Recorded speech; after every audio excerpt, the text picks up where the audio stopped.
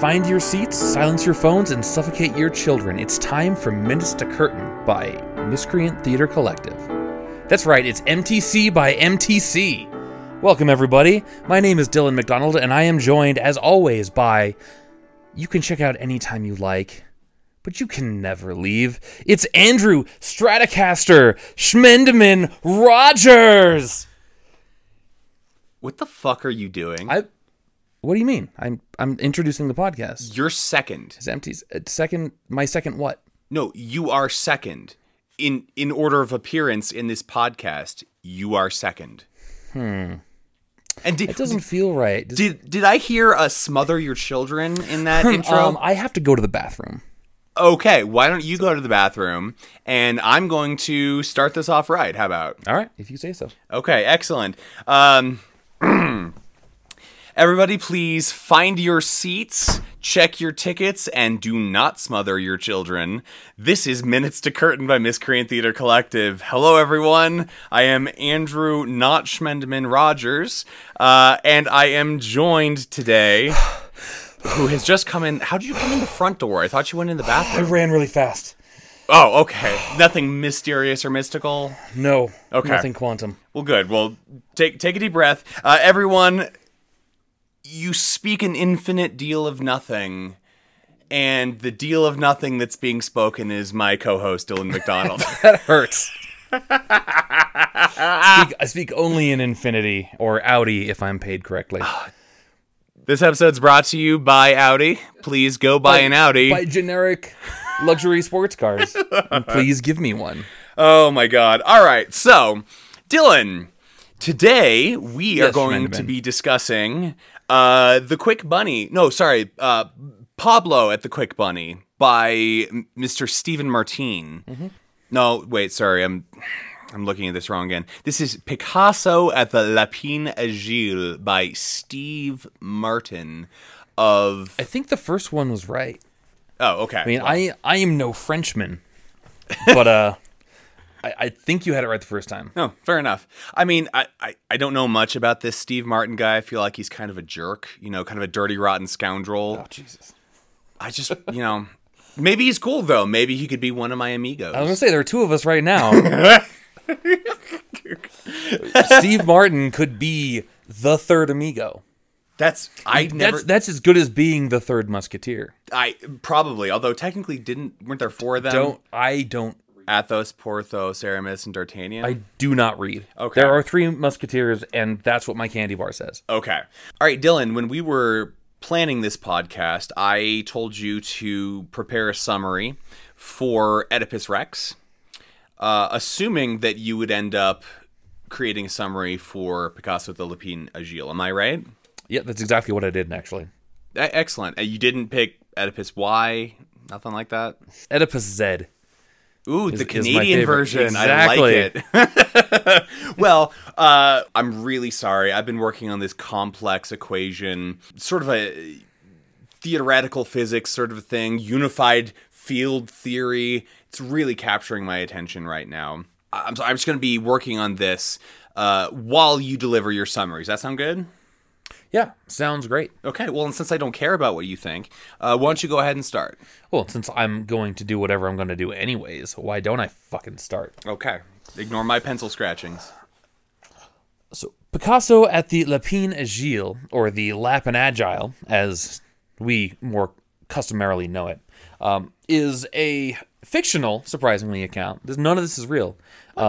Of Albert Einstein meeting Pablo Picasso in a bar in France in 1904? 1904.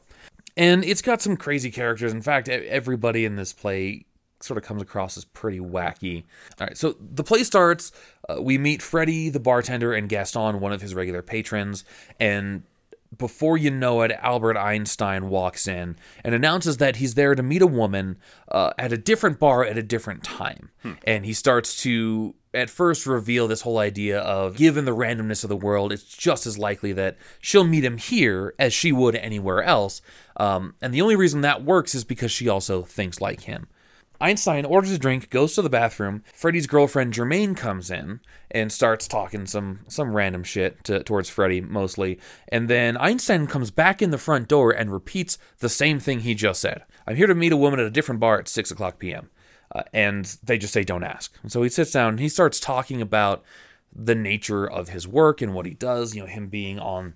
He has a lot of knowing understanding of what's going to come in the future, and then he's right on the break of this understanding of relativity and all this, so on and so forth. So some back and forth occurs. Everybody at this point also sort of gives their own ideas of what the future might hold, and there's a lot of sort of philosophical discussion about what it means to be someone like Einstein. And another one comes in looking for Picasso. And there's no reason to expect him to be there, except for she thinks she's going to see him. She's seen him before. And she talks about a night they had together and how he's sort of been ghosting her since then. And wouldn't you know it, Picasso shows up. Huh. How convenient. Yeah, it's just as likely as anything else, I would assume. Yeah. So when Picasso comes in, right at the point where they're all about to toast to Picasso, by the way, speak the devil, and Picasso appears. I'd never heard of that saying before. Is that common? I think it's French. Oh, that would make sense. Oh, anyway, continue. So the bulk of the play turns into a discussion primarily between Einstein and Picasso about the nature of art and genius and inspiration. Picasso comes across as pretty superior. He really seems to have this notion that the closer he gets to to having zero time between the moment of inspiration and the moment of creation, like the closer to a god he gets. He gets so powerful in that way, and he speaks about his art as though it will change the world. It's the most important thing that will ever happen.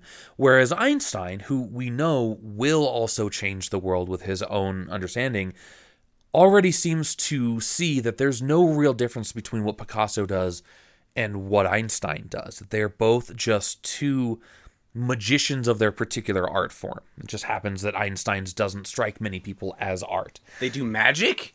Essentially they do. They do this fun thing where they both, they race to draw something. And of course, Einstein writes down an equation and Picasso draws something. And Picasso keeps trying to say, like, well, mine's better than yours because, it's built of lines and yours is letters. And Einstein's, well, letters are just lines. It's like, well, but mine really means something to people. And Einstein says, well, mine does too.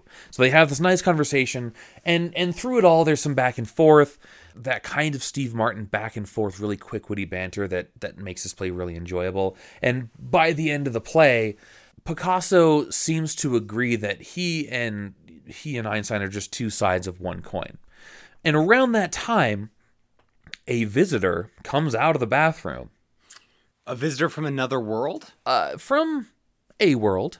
Oh, okay. He is suspiciously described exactly as though he were Elvis Presley. Why is that suspicious? Maybe it's just suspicious in my mind. We can't go on together. Suspicious mind. I honestly don't know enough Elvis titles to play this game with you, so... Well, let me just ask, are you lonesome?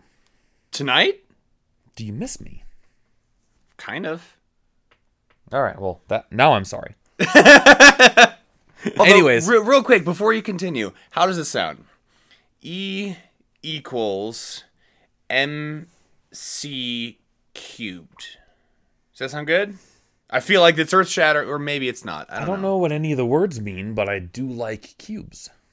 Cool. I feel the same way about this. When I was a middle school boy, I really delighted in taking a square and then making it into a three-dimensional cube on a piece of paper. So you drew it, so you didn't actually transform the dimensions of it. It was just lines on a paper. In the universe I had created, it was three-dimensional. I feel like Einstein would be upset with you.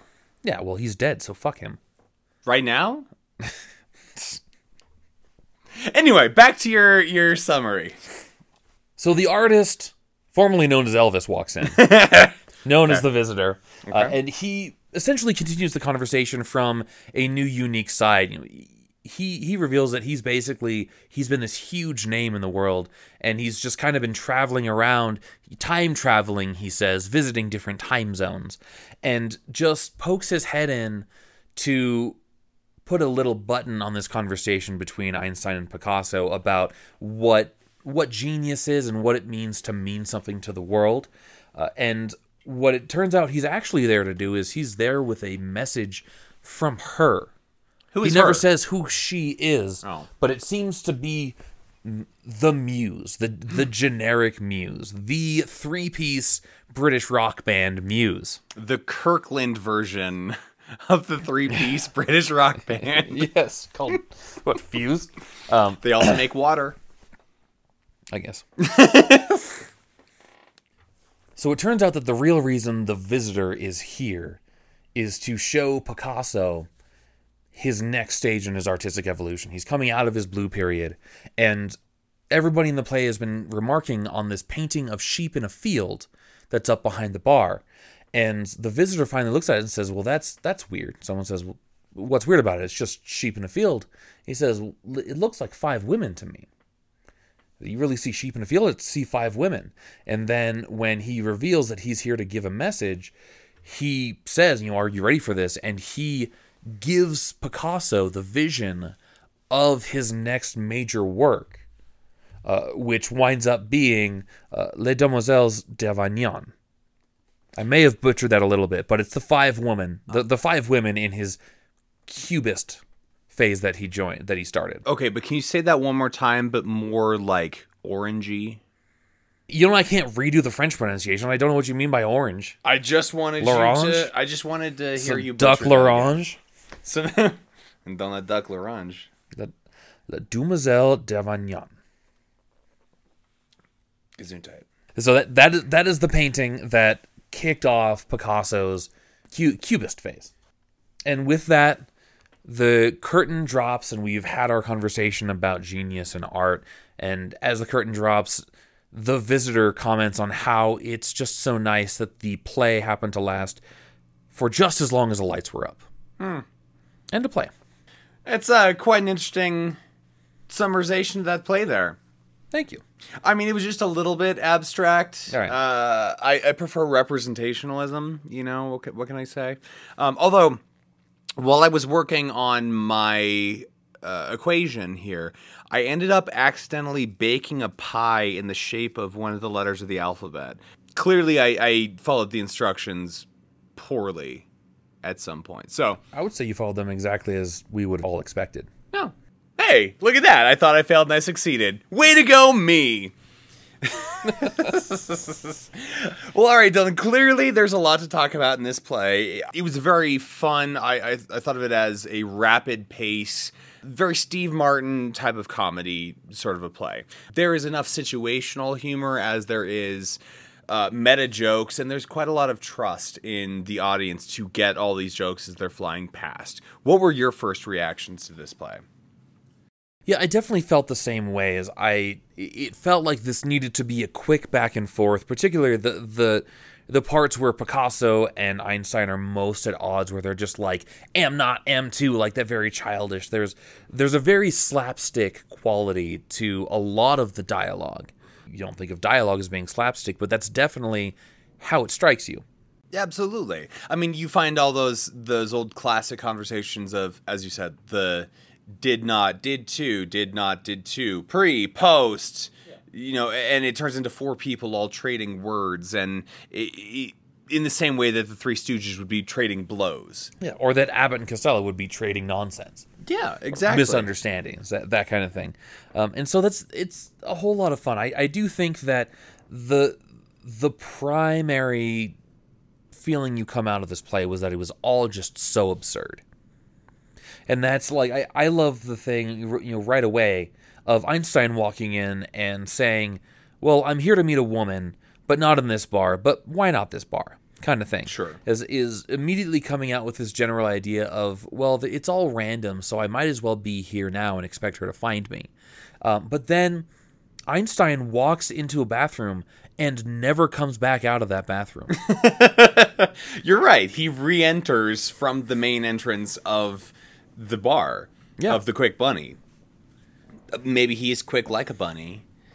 And we just didn't see him. But yeah, it's so weird that he goes into that bathroom and then the Visitor comes out of that bathroom, having never come in the front door.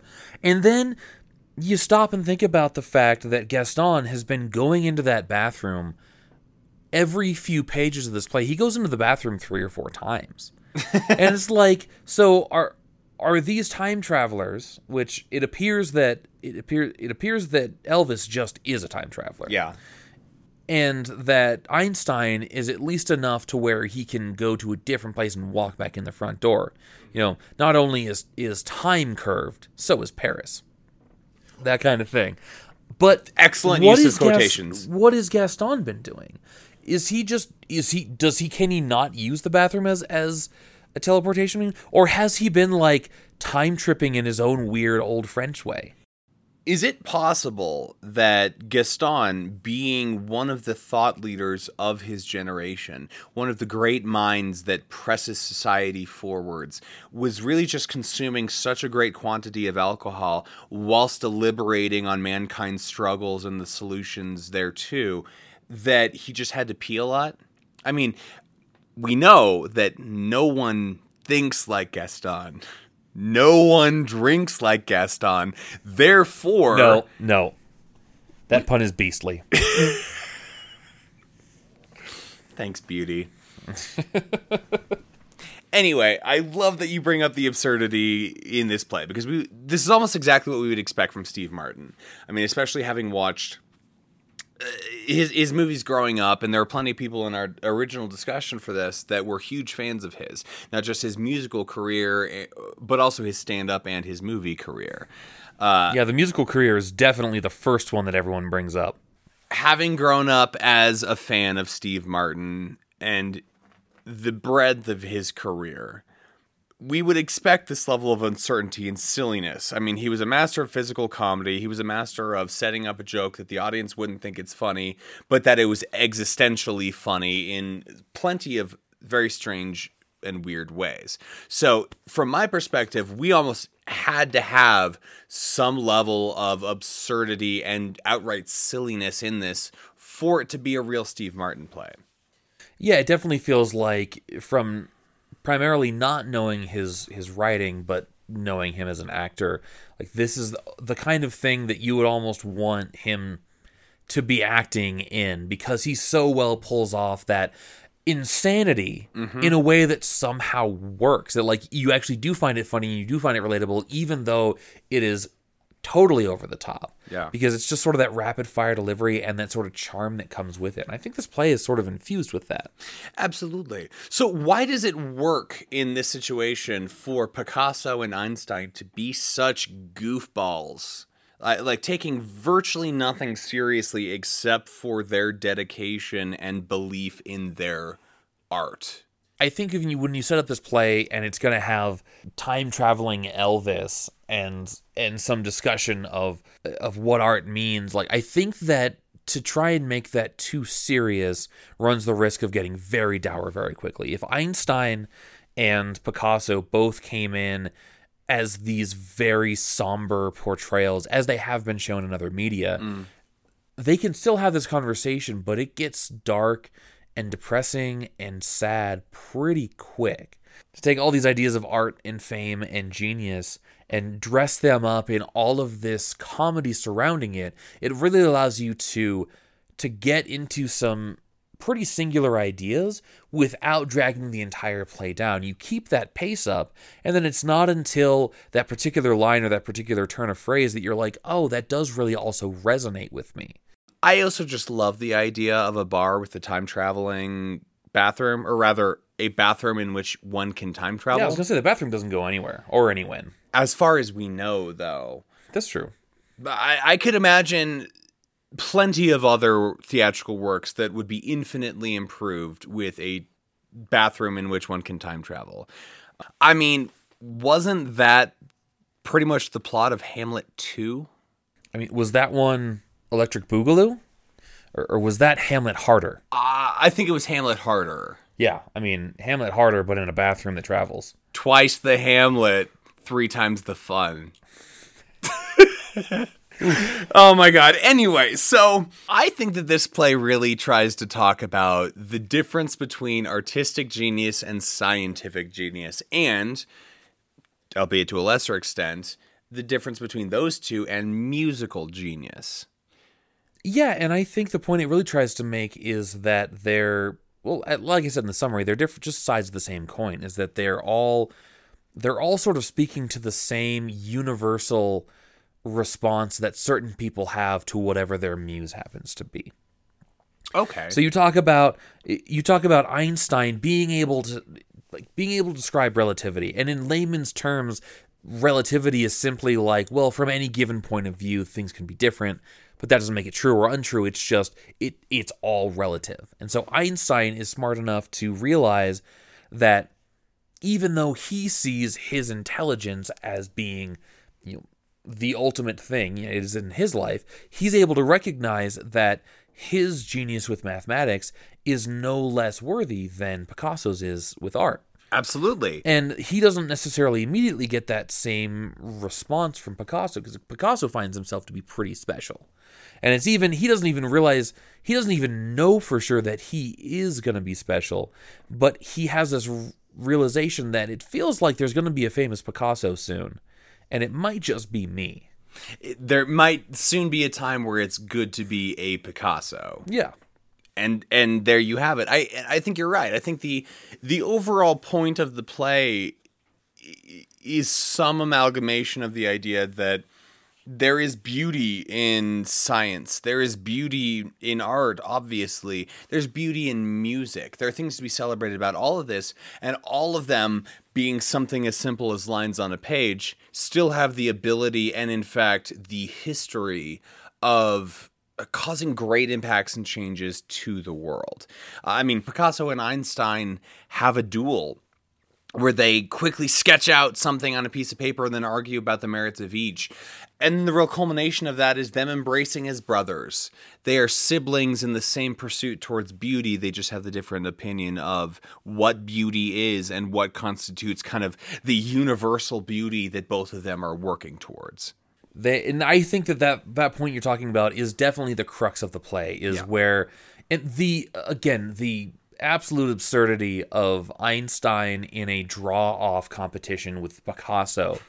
And Einstein finishes first, but it's only because Einstein sees, I'm going to make something beautiful, but it doesn't need to be the specific definition of art that we would expect to see. Right. And so that really is him pointing out, Picasso says, well, yours is just lines. And Einstein says, well, so is yours. Mm-hmm. And mine makes men weep. Well, men have wept when they have seen and understood this equation. Is that it's almost as though there is an equal beauty in something being done well and with passion, regardless of what that something is. Yeah. So whether you are painting on a canvas or, sculpting a monument or cracking the actual quality of C for the speed of light. Yeah, that C's a right bastard, let me tell you. Yeah.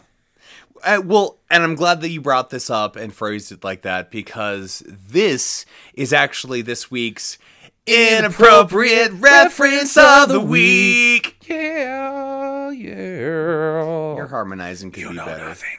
So the way that Einstein's equation and Picasso's sketches are compared in such a one-to-one situation reminded me a lot of one of the main tropes of the graphic novel, movie, and HBO series Watchmen or The Watchmen, where Dr. Manhattan, the character modeled after sciences inspired by Einstein's actual equation in this situation. Manhattan Project. Yeah. Thank you.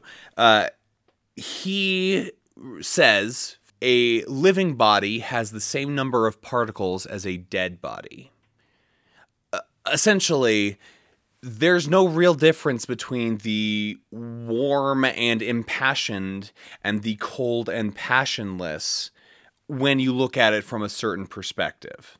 There is no difference between the sciences and the arts when you look at it from a certain perspective. And even bringing in the idea of the visitor being a musician, and the most famous of all the musicians, what is music but a series of semi-complicated mathematical formulas. Yeah, music is literally just a series of frequencies that have been reproduced in a particular way that we find pleasing. Absolutely. And if you spend any time in studying music theory, which I have spent a lot of time, you know that even just like the standard Western tuning of instruments is not universal worldwide. Universal worldwide. There's a redundancy in the thing there's something in there, yeah, but it's not universal, even just on this planet. there are other very frequent Middle Eastern cultures, and I think probably the most famous one would be frequently Asian styles of music function on a pentatonic scale, basically a 5-tone scale instead of an 8-tone scale. That's a little bit off topic, but I think the whole point of that quote you brought up was that there is no inherent meaning other than what we give. We ascribe meaning to things, which is why there is no objective difference between a living body and a dead body, but we give it meaning. Sure. With our perception and with what we find important. And that, I think, is why it's so interesting that an obvious Elvis comes out of the bathroom, because one of the points he makes at the end of the play is after the roof just comes off of the bar for no reason. They can all see in the stars, and Einstein sees his name written in the stars, and Picasso sees his name written in the stars, and Elvis says, "Oh yeah, look at my name. It's like twice as big as yours." Yeah, and that the way 3 times as big. Yeah. And so that's the whole thing, is like, theoretically, the contributions made to our society and our livelihoods, particularly by Einstein, ought to overshadow Elvis's. But Elvis was such a massive fucking personality that his name's 3 times as big in the stars. Yeah. And that's only the case, not because he's better or because he's worse, but only because of the value that we have given it. So it goes towards the question of why Picasso, why Einstein, why Elvis? And I think it's because they are the titans of their own art forms. Their work has had such a great effect that it completely shifted the paradigms in science and theoretical physics, in music, in artwork completely. It's hard to discuss any of those sciences and arts without discussing those names specifically. Here's the thing, though. Why was Schmendeman, other than his apparent sexiness, and his beautiful name? Yeah, and it's such a good name. You gotta love a soft shh. Why was Schmendeman included amongst these legends, these heroes, these third things, because you need the rule of 3. I do, thank you. All right, these true Schmendemans of their societies. I think the point is that Schmendeman is another sort of archetype, and in a way, even though Einstein and Picasso and Elvis are specific references, they are also archetypes for their entire subset, their field. Their unified field. I have a theory about that, by the way. I'd rather you didn't. You don't want pie? It's simply that, Einstein stands in for all scientists. Picasso stands in for all artists, etc. And the thing about Schmendeman is he's that dude. He's that kind of person who gets really famous for one really weird thing, be it good or bad, and that's why Schmendeman basically does. Well, he does 3 things in the play, but 2 mainly. He talks about an absolutely ridiculous and probably poisonous building material that he's currently working on. The cat paws? Yeah, the cat paws and, what is it, uranium? Radium. He's building this bullshit, and he's only allowed to use it near these places of massive natural disasters. Like fault lines and volcanic islands and exactly. things like that? This man is the Hindenburg of construction. Oh, you know the name. There's only one reason why you're going to know it. That's what it is. But then also, he serves, I wanted the smaller one is that he serves as a point of just pure comedy where a woman comes in and sees Picasso and is like, "Oh my God, you're so great, you're so beautiful. You're not Schmendeman." I love that. I love that line. It's like, wait, Schmendeman is actually a fucking thing? And then I think the third thing is, at the end of the play, when everyone's trying to figure out how to get everyone to smile for the photo, it's apparently never been done before, but Schmendeman says, well, we could all say cheese. Yeah. And that is that man's legacy. And that he is the archetype of a person who is only looking for a legacy. Yeah. He's looking for an affordable Subaru sedan. Yikes. Although he doesn't care what the legacy is, he just wants one. And so he's throwing everything at the wall to see what sticks. And as always, the answer is cheese. I mean, you're also in Paris, so anyone that says they don't like cheese does not conform to that stereotype. Yeah, basically a communist fascist. Yeah, that's the thing that I agree with you saying. It's the thing that exists. Although, if I had $1 for every time I was trying to pick up someone in a bar and they responded with, but you're not Schmendeman, I would have $3, which isn't a lot, but it is surprising that it's happened 3 times. What's the exchange rate for francs in that? I think it's 3 francs to 1 Henry, 2.5 Henrys to an Aaron. What about a Frank Schmendeman? Oh, God. Well, then you have to get into the IMF and the MLB. The Impossible Mission Force? Is Ethan Hunt involved here? Oh, my God. Is this mission even possible? If it were possible, you wouldn't have been sent on it. So let's talk about the plot of this play. Yeah, is there one? That's a fun question. Because Thanks. I believe that the plot is perhaps maybe a third of the total action within the play. As far as I can tell, the entire plot of the play is a bunch of people showed up to a bar, and then Picasso became inspired.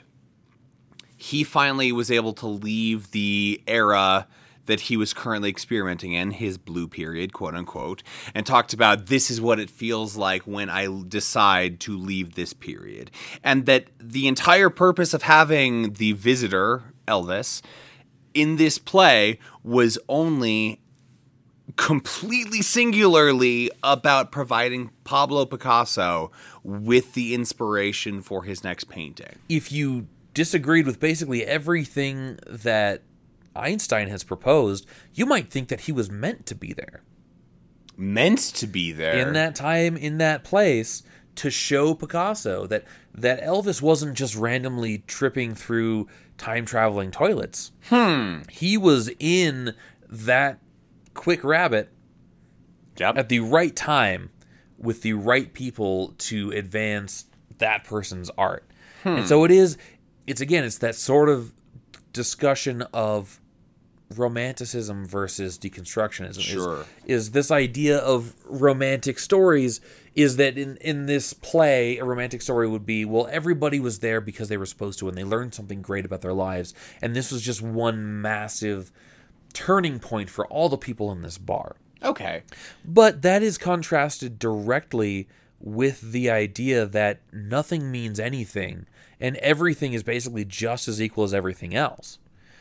And I feel like that is one of the more subtle themes that I think, again, comes back to Elvis's name being 3 times larger in the stars, is that the fact that everything is equal does not mean that the things that become popular or the things that gain traction or whatever they happen to be are given so because of some inherent betterness or beauty.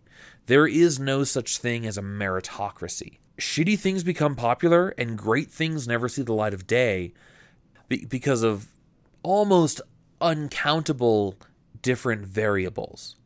You were in the wrong place, you showed your art to the wrong art dealer, somebody sold something for less than it was worth or more than it was worth and you got a reputation. There are all these things that go into whether or not something succeeds or fails in every walk of life, every art form, every job. And it's just the stuff that connects with people.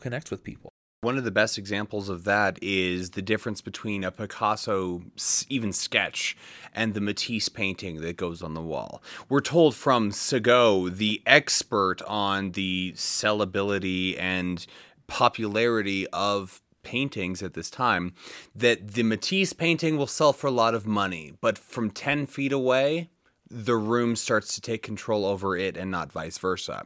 Whereas Picasso manages to scribble something down on a napkin. It's more expensive if it's signed, but that alone gets sold internationally. And to people that have never even come close to Picasso, but someone who knows Matisse personally says his paintings don't command more than 10 feet away from the room. Mm-hmm. So I agree. I don't think there's a meritocracy here. Picasso is a Picasso, and that's what makes him a Picasso. And that's why his paintings and his sketches are more valued in many ways, even during this time frame, as Steve Martin displays it, than a Matisse painting with the gorgeous frame.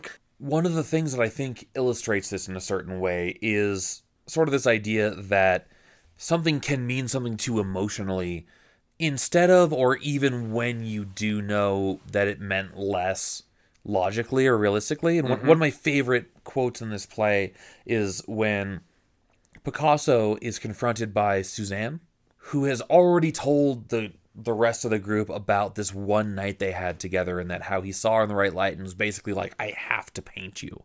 And said all these sweet things and took her to bed immediately. She said after only a few minutes, the word no was like a Polish village. Unpronounceable. Another great joke I love. So this all comes back where Picasso sees her in the bar and introduces himself like they've never met. Yep. And they don't know each other. And she lays into him like, how dare you act this way to me? How dare you be this way? And then forget me. And Picasso says, in probably the most honest portrayal of anything he does in this show, is, I meant everything I said to you that night. I just forgot who I said it to. And that just, it kills me because it seems so true. Mm-hmm. And it's like, yeah, I was absolutely, irrevocably in love with you for this amount of time. Mm-hmm. But I've also got this ability to feel that way about everybody all the time, as long as it strikes me. And that is the thing, is that, once again, nobody is better or worse. Everything is equal. Except Suzanne placed a lot of meaning on those words, and Picasso placed the same amount of meaning on those words as he does everything he says and everything he paints. They're all very important to him at the time. Yeah. But that doesn't mean that he's going to remember who you are the next day. Well, and isn't that the way that the general public can consume things like art and science, is that something may be intensely meaningful to you in one moment, and then in the very next moment, suddenly something else has taken over, and some new impulse or some new passion has become the dominant force within you. I think so, and this has been my TED Talk. I think so. And that's really what it comes down to, is like, I think that the play at the end, I mean, other than talking briefly about how all of these guys, how Elvis and Einstein and Picasso all just got into this to get laid. Like they were trying to find their way to impress women and get them in bed. I think that the main question that this play attempts to pose is, what does it mean to be inspired? And we see it from a bunch of different perspectives, and I think all of it is about that fleeting moment. Is every good artist, writer, musician has had that moment where suddenly the work appears to come together on its own, where you're writing this song and then suddenly the next lyrics are so clear to you that they may as well have been written down and handed to you. Mm-hmm. And that is that moment of inspiration that everybody is looking for. And depending on your preferred type of art, it may come in a brighter or a more dim flash, but the entire thing is about just trying to find that moment of inspiration and then being open to it when it appears to you. Absolutely. And very well stated. And you look handsome today. Thank you. I would like to say I actually have to run next door and collect a bar tab from someone before they leave town. I want you to know it's going to seem like this is going to take way too long. It is an exactly appropriate amount of time for me to be partaking in that particular activity. That particular partaking is perfectly natural. Wonderful. And again, beautifully stated, you're quite handsome. While I am engaging in said activity. Debt collection? Yes, thank you. Shakedown? I have one more quick question for you. Why do you feel that Elvis was unable to tell the difference between some sheep and 5 women? Well, the obvious answer is because sheep are beautiful, man. They're so at home in their natural environment. They can go out and run around in a field, and they allow us to be clothed by becoming naked themselves. And there's a real level of intimacy and beauty that we share with this beautiful, sexy, delicious animal. Wow. Okay. There is nothing that I like more than a good lamb shank. And thank you for coming to my TED Talk. Okay, the censors are telling us we need to cut off that question right away. So, Dylan, I would love to thank you for joining me today, as always. But you probably can't. They won't allow me to. The censors have fainted. But you should take some solace in knowing that me thanking you would be just as likely as me not thanking you. So I feel like we're on even ground anyway. Yeah, and I was really happy to have talked about Titus Andronicus with you for so long. It's an amazing play. God. When Tybalt started speaking, it just takes me away every time. William H. Macy is a sexy man. We can agree on that, at least. Thank you, everyone, so much. Please join us for the next one. Like, share, and subscribe. We love you. Goodbye. Goodbye.